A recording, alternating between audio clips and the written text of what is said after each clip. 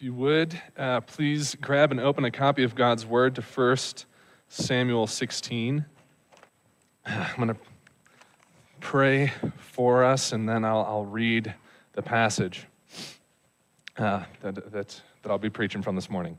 God and Father, thank you for your Word. Thank you that you speak clearly, consistently, and faithfully. Thank you that you've revealed all that you will for us to know about you and ourselves for our salvation and for our fullness of life. Pray that you would open your word and the preaching of it this morning by your Spirit. Change us by it, and make us always attentive to hear what you have spoken to your people. In your Son's name we pray. Amen. All right, today I am going to be preaching from 1 Samuel 16. That's the whole chapter, so verses 1 through 24. If you would, follow along as I read it. These are the words of God. The Lord said to Samuel, "How long will you grieve over Saul, since I have rejected him from being king over Israel? Fill your horn with oil and go.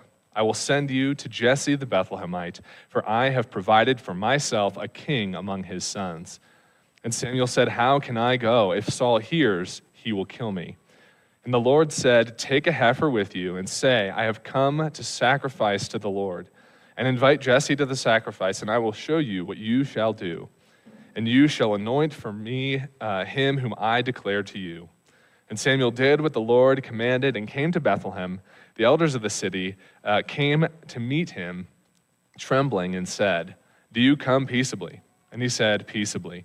I have come to sacrifice to the Lord. Consecrate yourselves and come with me to the sacrifice." And he consecrated Jesse and his sons and invited them to the sacrifice. When they came, he looked on Eliab and thought, "Surely the Lord's anointed is before him." But the Lord said to Samuel, "Do not look at his outward appearance or on the height of his stature, because I have rejected him. For the Lord sees not as man sees. Man looks on the outward appearance, but the Lord looks on the heart." Then Jesse called Abinadab and made him pass before Samuel, and he said, "Neither has the Lord chosen this one." Then Samuel made Shammah pass by, and he said, "Neither has the Lord chosen this one." And Jesse made 7 of his sons pass before Samuel, and Samuel said to Jesse, "The Lord has not chosen these." Then Samuel said to Jesse, "Are all your sons here?" And he said, "There remains yet the youngest, but behold, he is keeping the sheep." And Samuel said to Jesse, "Send and get him, for we will not sit down till he comes here." And he sent and brought him in. Now he was ruddy and had beautiful eyes and was handsome. And the Lord said, "Arise, anoint him, for this is he." Then Samuel took the horn of oil and anointed him in the midst of his brothers. And the Spirit of the Lord rushed upon David from that day forward. And Samuel rose up and went to Ramah. Now the Spirit of the Lord departed from Saul, and a harmful spirit from the Lord tormented him. And Saul's servants said to him, "Behold, now a harmful spirit from God is tormenting you. Let our Lord now command your servants who are before you to seek out a man who is skillful in playing the lyre. And when the harmful spirit from God is upon you, he will play it, and you will be well." So Saul said to his servants, "Provide for me a man who can play well, and bring him to me."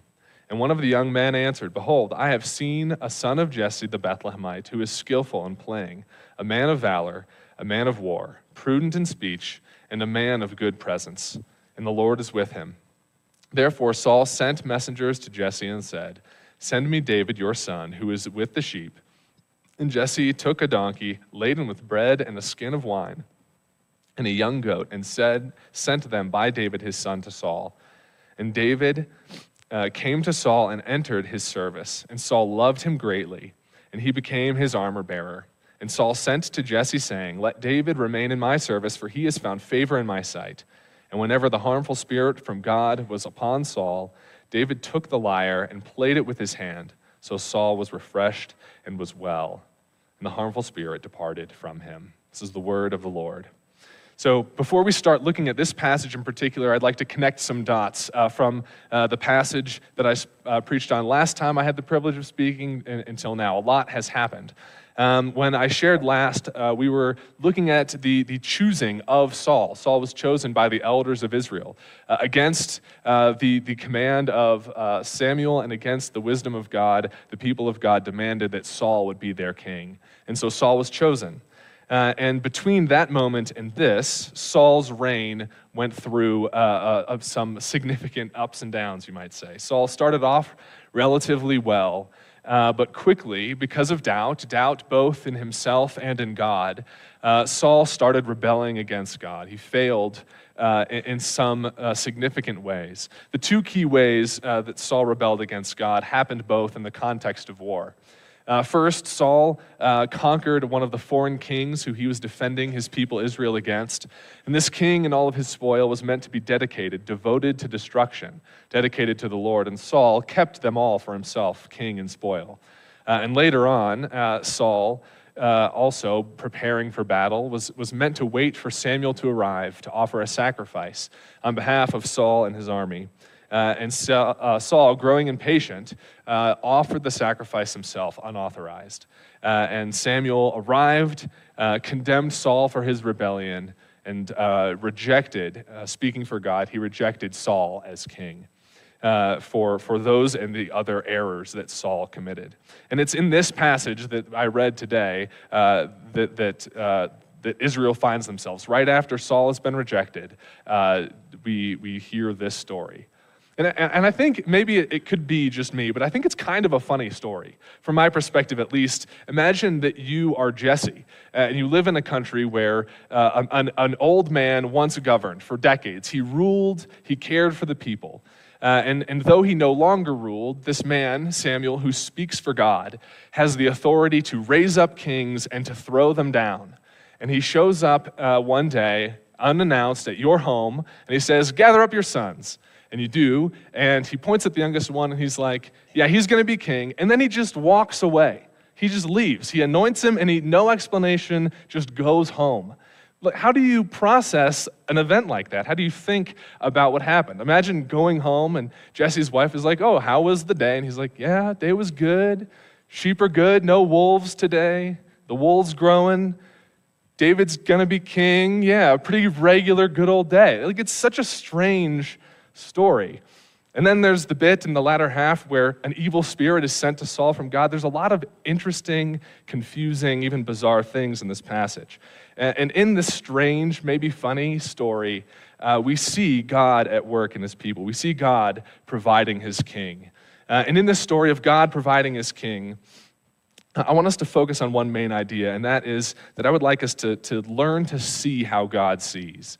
I want us to learn to see how God sees, and we'll look at 4 points to work towards that goal. The first is that I want us to see how man sees. How do we see naturally? And then look at this passage as it reveals how the Lord sees. And then third, how the Lord provides. And finally, how man provides. And all of these, again, bringing us to learn to see how God sees.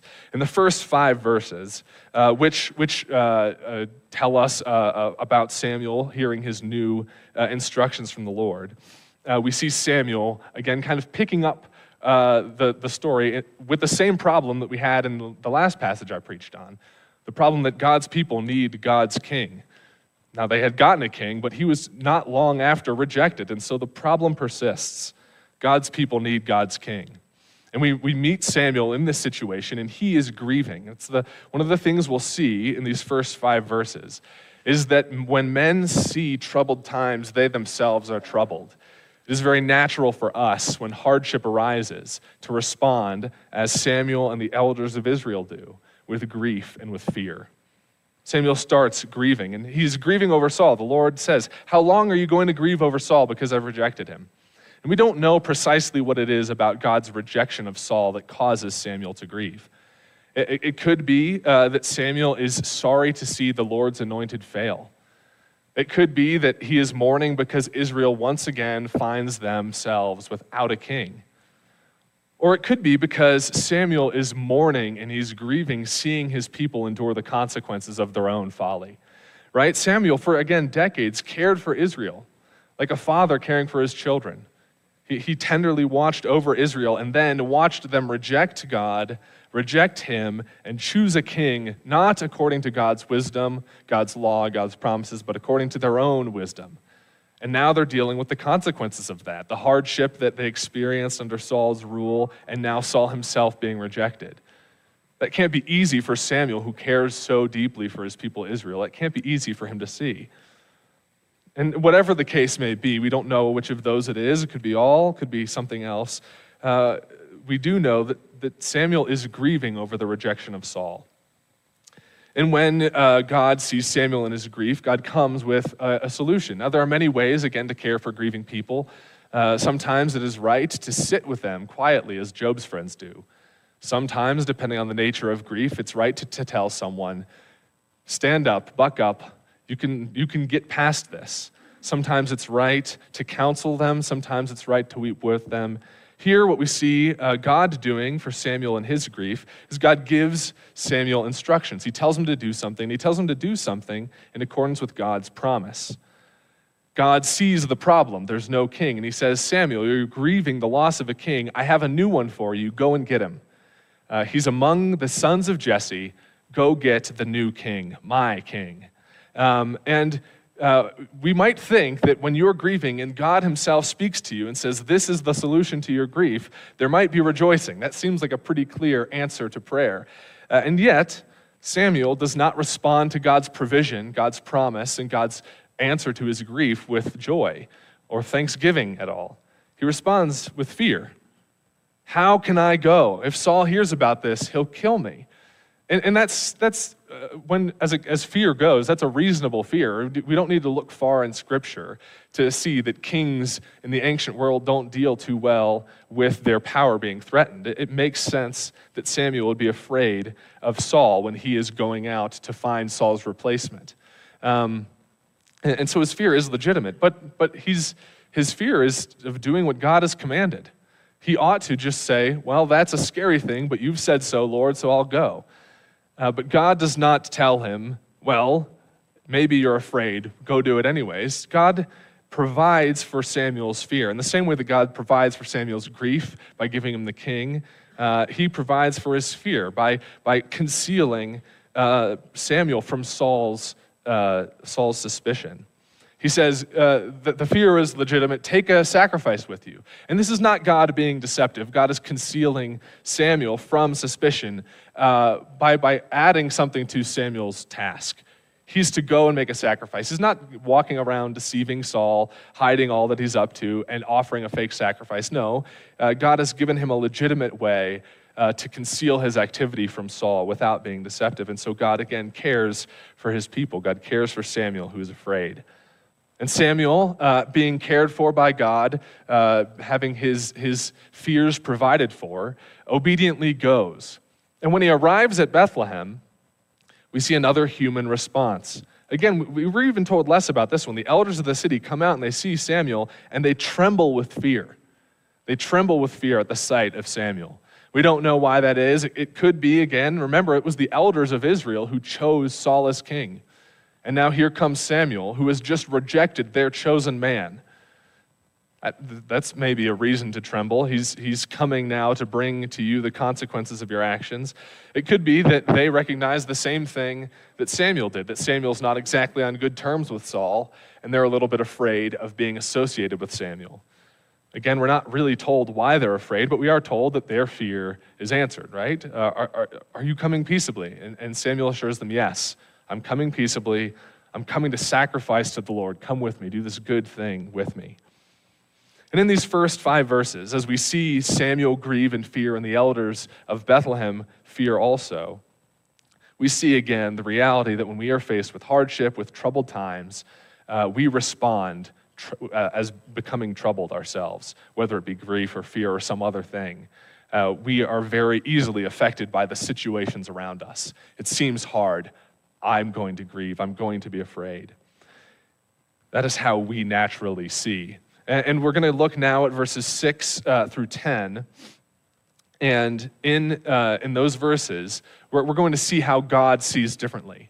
But we already see in this first 5 verses the reality of God seeing differently hinted at. When we see fear and troubled times, God does not see that. He actually sees the plan that he is authoring unfold. He sees his provision coming about. And that's hinted at, that's shown in verses 1 through 5, but now it's seen in verses 6 through 10. We are told explicitly how the Lord sees differently than us. It's in this passage that Samuel, having gathered with the elders and taken them and Jesse and his sons to go and offer a sacrifice to God, that Jesse's sons are paraded one after another in front of Samuel. And as the first one comes, so Samuel's meeting with Jesse and his sons, and the oldest, who is apparently some impressive man, is presented before Samuel. And Samuel goes, well, this has got to be the guy, surely. If God said one of these men is going to be the king, this is definitely him. And God immediately says, no, you don't get it still. Don't look at his outward appearance. The Lord does not look at a man that way. The Lord looks at a man's heart. God sees differently than us. And we see that reality repeated again and again with the presentation of each one of Jesse's sons.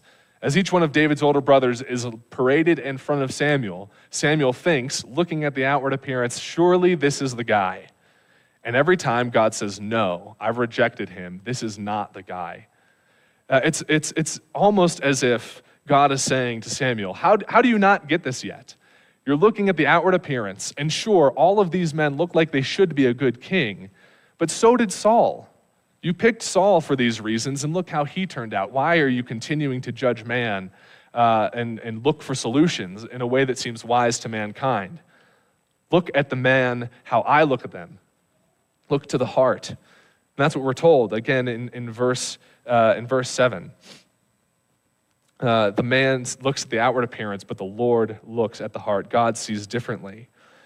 I think it's important as we look at God seeing the man's heart and as he rejects each of David's brothers to make a quick note. And I think that is that as David's brothers are rejected, I don't think there's any reason to think from the text that they're rejected in any grander way other than being rejected as being the next king. God's rejection of people can have all sorts of different consequences in Scripture. It can refer to all sorts of different things. But I think there's no reason to think that David's brothers are all wicked men, but merely that they are not the one whom God has chosen to be king, and they are rejected specifically in regard to that. Maybe that is a helpful aside to make. Whatever the case, after all of these brothers who look like they should be the king are presented in front of Samuel, and Samuel is told by God, it's none of these. Samuel's like, well, surely there's got to be another brother. There's got to be another son. God promised that his king would be amongst the sons of Jesse, and none of his sons are the guy. So he asked Jesse, do you have any other sons? And here we see, again, the way man sees contrasted with the way that God sees. Now, we're not exactly told how much Jesse and his sons knew about what was going on. It doesn't say that they're told that Samuel is there looking for the next king. But surely if Samuel shows up and he wants to see all of your sons, something is going on. And whatever Jesse thought was going on, he didn't think it was worth bringing David along. Someone's got to watch the sheep, leave the youngest to do it. Whatever this important thing is, it can't involve David. David is overlooked by his father for this circumstance, for this little assembly with Samuel. And then after all the other brothers are rejected, it becomes clear that David ought not to have been overlooked. And so David is summoned, and Samuel says, we're not even going to eat. Remember, they're gathering for a sacrifice. We're not even going to sit down and enjoy this sacrificial meal together until David arrives. And when David arrives, we see how God provides. This is the third point that I want to make. We see that the Lord provides. We've seen that man sees differently than the Lord, and the Lord sees differently than man.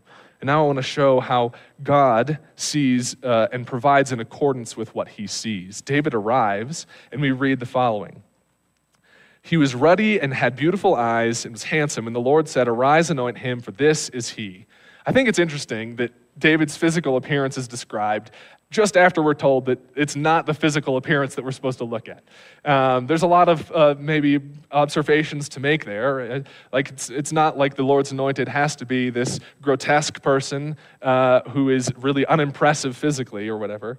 God does not ignore the external appearance, but it's not what matters.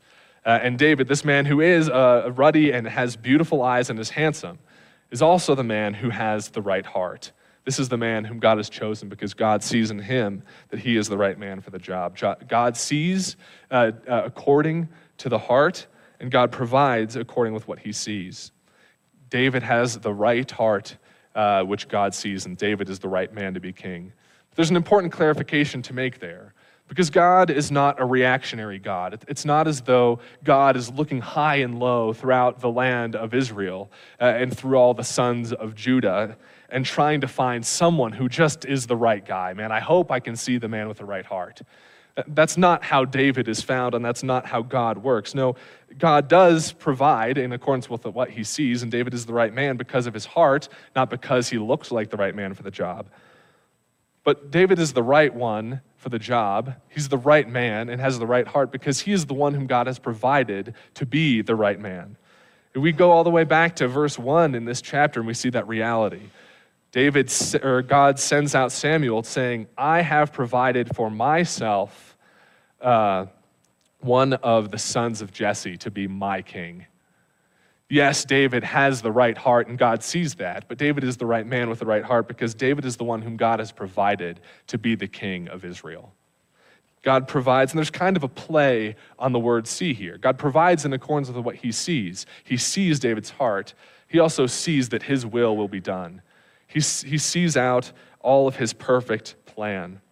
And in this passage, we see the way when God provides according to his plan, what all does his plan include? Well, again, first of all, it does include raising up a king who has a righteous heart. But it includes other things that are very typical of the way that God works. David is the overlooked son. David is the one who is written off. He's left at home. He's the unexpected man. And he is the right man for the job. In the same way that God fathered his people in the geriatric couple of Abraham and Sarah, who by no means should be expecting children, God provides a king in the youngest, overlooked son. The son with the right heart is also the unexpected son, and he is also the son who was promised. There are many ways that David both fulfills and establishes promises about God's king. He, unlike Saul, is a son of the tribe of Judah. There are promises in Genesis and in Deuteronomy that tell us that the right king is from the tribe of Judah, not Benjamin like Saul. He's from Bethlehem, and we don't get the prophecy that the right king is from Bethlehem until the prophet Micah. But here, that principle is established. Where does the right king come from? Well, according to God's promises, he comes from Bethlehem. David has the right heart. He's the unexpected man, and he's the man who God provides in accordance with his promises, the Lion of the tribe of Judah. God provides in accordance with what he sees, both in the man's heart and according to seeing out his will being done. And then in the last large chunk of this passage, we see how man provides. This is not a contrasting idea with God, but rather a kind of demonstration of God's provision. Ultimately, what this passage is about is David providing relief. And in David providing relief, we see that man provides, or man ought to provide, by giving what God has given him to give to others. And in David's provision of relief for Saul's torment, we see God's choice of David as a right and righteous man vindicated. David's character is demonstrated for us in this somewhat bizarre incident at the end of the passage. And there's a couple of details I want to kind of take out and look at individually to show the goodness of David's provision and how that serves God's plan in this last section. At the end of David's anointing, David has the Spirit of God rush upon him. And then in the very next section, we see that same Spirit of the Lord depart from Saul. Now, similar to the way in which God has rejected David's brothers for a particular thing, this arrival and departure of God's Spirit, I think, is a particular thing that happens in the Old Testament. We see that God anoints men in the Old Testament for the offices of prophet, priest, and king. And very often in the Old Testament, we read that God's Spirit rushes upon the men who have been anointed for these roles to enable them to do them well. This is not a reference to God's Spirit maybe identical or similar to that of Pentecost or God's Spirit indwelling each of us. This is reference to God's Spirit enabling the man who is king to be his king well. And this demonstrates with certainty that David is the true king, God's king, who's been enabled by God's Spirit to rule over Israel, and that Saul is not. Saul has been rejected by God as king, and he's no longer been enabled by God's Spirit to rule Israel. The interesting thing happens after the Spirit of the Lord departs from Saul. we read that after that happens, a harmful spirit, actually in Hebrew the word is an evil spirit, comes to torment Saul. That's the first detail strange incident that I want to look at. And then I want to look at the idea that the way that Saul is relieved is by the playing of music. I think that's a fascinating way that God provides relief. So first, that harmful or evil spirit. I actually don't think that translating it harmful or evil helps us make any more sense of the passage, doesn't put us at any more ease. Because either way, what we've just read about is that some kind of spirit has been sent by God to torment a man. That sounds quite troubling. That sounds not right. That doesn't sound like a thing that a good, loving God would do. Someone who is gracious and slow to anger, abounding in steadfast love, sends a spirit to torment a man? That doesn't sound right. That puts us on edge, I believe. And yet, what is actually happening there is not something that should concern us or bother us or cause us to fear. It should be a comfort to us. Because what we see demonstrated in this reality, that this harmful spirit, this tormenting spirit who bothers Saul, who is, by all reasoning and all accounts, God's just punishment of Saul's rebellion against him, we're reminded of the reality that the devil and his minions are not equal, opposite powers opposing God and violently working against his will. No, the devil and his demons, they are like dogs on a chain. And that chain is held by God, and they cannot act, they cannot do anything, they cannot harm apart from the goodwill of a loving and kind God. Just like the accuser in Job needs God's permission to torment Job, so also this harmful spirit can't act against Saul without God's say-so. And in that we are reminded that God, who is good, is not just sovereign over the good things, but his good and perfect will oversees all that happens, even those things that are hard, even those things that are the work of evil spirits. And with that reminder, I think we should be encouraged, again, when we face hardship, when we face difficulty, when we face torment of various kinds, we should remember that it is not outside of God's good will.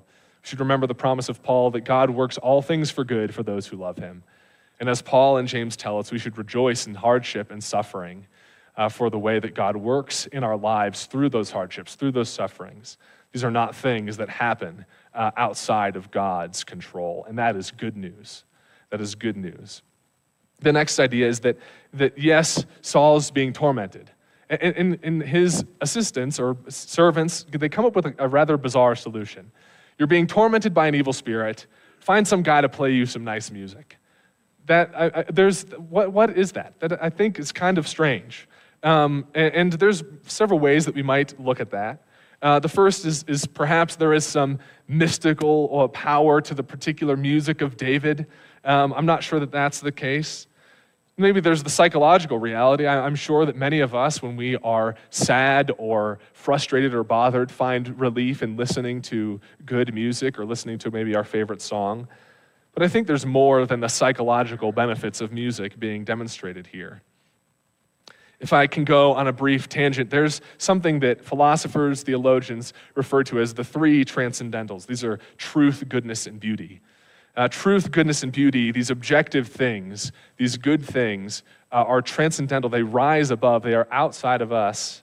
And they are referred to that ultimately because truth, goodness, and beauty proclaim the true, good, and beautiful God. By their very nature, truth, goodness, and beauty make known the reality that there is a good God who made the world and exists and rules over it. And when I read this passage and I hear about beautiful music chasing away an evil spirit, I can't help but be reminded of the New Testament, where we are told in the Gospel of John that darkness cannot comprehend or overcome the light, that evil cannot exist where goodness is. Goodness chases away evil in the same way that light chases away darkness. In the same way that when you turn the lights on in a dark room, that darkness cannot persist. Light chases it out. They cannot be in the same place. And it seems here that beauty, an objective thing that points to the reality, that beauty by its very nature proclaims the existence of God, chases away this evil being who cannot exist where beauty is. And I'm not saying that if you are sad or experiencing hardship, all you have to do is go look at a nice painting or listen to some classical music. It's not some magical solution. But I think that there is as we're told here in the New Testament, when we're told to meditate on whatever is good and true, I think there is power to do that which is good, true, and beautiful. And we see that at play here. The beauty of David's music chases away this evil spirit. And I think besides being a good demonstration of God's provision, it's also a challenge to us, maybe even more of a tangent, a challenge to us in the things that we watch and listen to, the things that we read. Far too often when we choose a book or a show or a movie or listen to music, our only standard is, well, as long as it's not offensive or sinful, then it's a good thing to watch or to listen to. Think of, however, how much we would benefit if instead of just trying to find songs that weren't sinful and shows that weren't offensive, we looked to spend our time thinking on and listening to art, music that was actually truly beautiful. If beauty can bring the kind of relief we see here, how much might the goodness of that we benefit from if we were to spend more time listening to, watching, reading, and the rest, art that is truly beautiful. I think that's an interesting challenge and maybe an interesting application from this passage. Whatever the case may be, in that provision of music that chases away this evil spirit who has come from God, not as a violation of God's character, but as a demonstration of his sovereignty, we see man's provision. David provides for Saul's torment, for Saul's misery, by playing good music for him. And it chases away his evil spirit. And in the service of David's service of Saul, we see David's character put on display. David, interestingly, has just been anointed king, and the current king summons you. Doesn't tell you why he wants you there, tells you to come.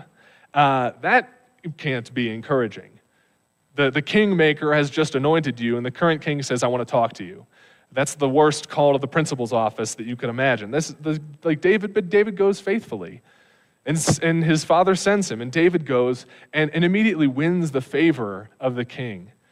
Not only wins the favor, but is promoted to armor bearer and wins his love, to the point that Saul requests that David be allowed to permanently stay in his service. David's faithfulness to trust in God's timing, which we'll see demonstrated throughout the rest of David's rise to the throne.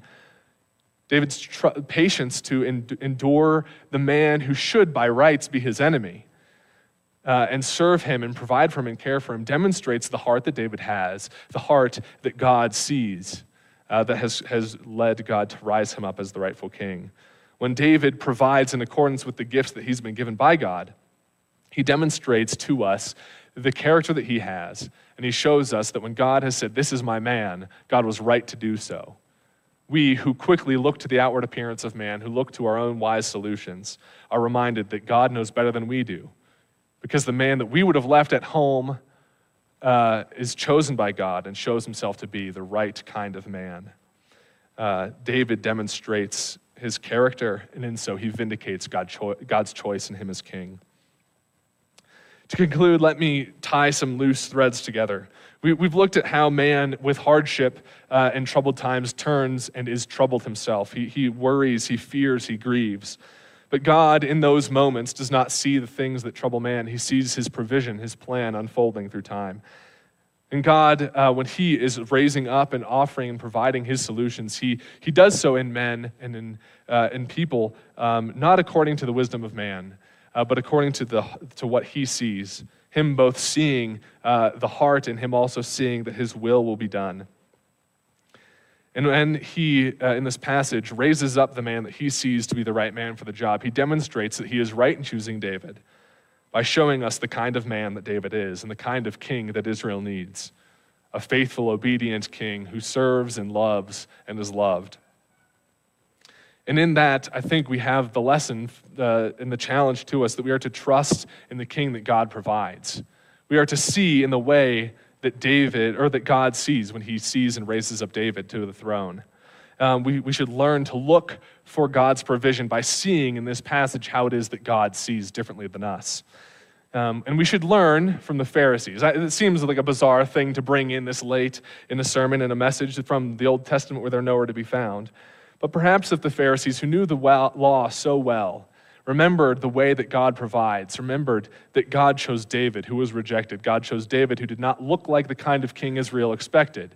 They would remember that God provides not according to how man sees, but how God sees. And perhaps if they would have been looking for the Messiah that God promised and not the Messiah that man was looking for, perhaps the scribes, the Pharisees, and the others would not have sought to crucify the Lord of glory.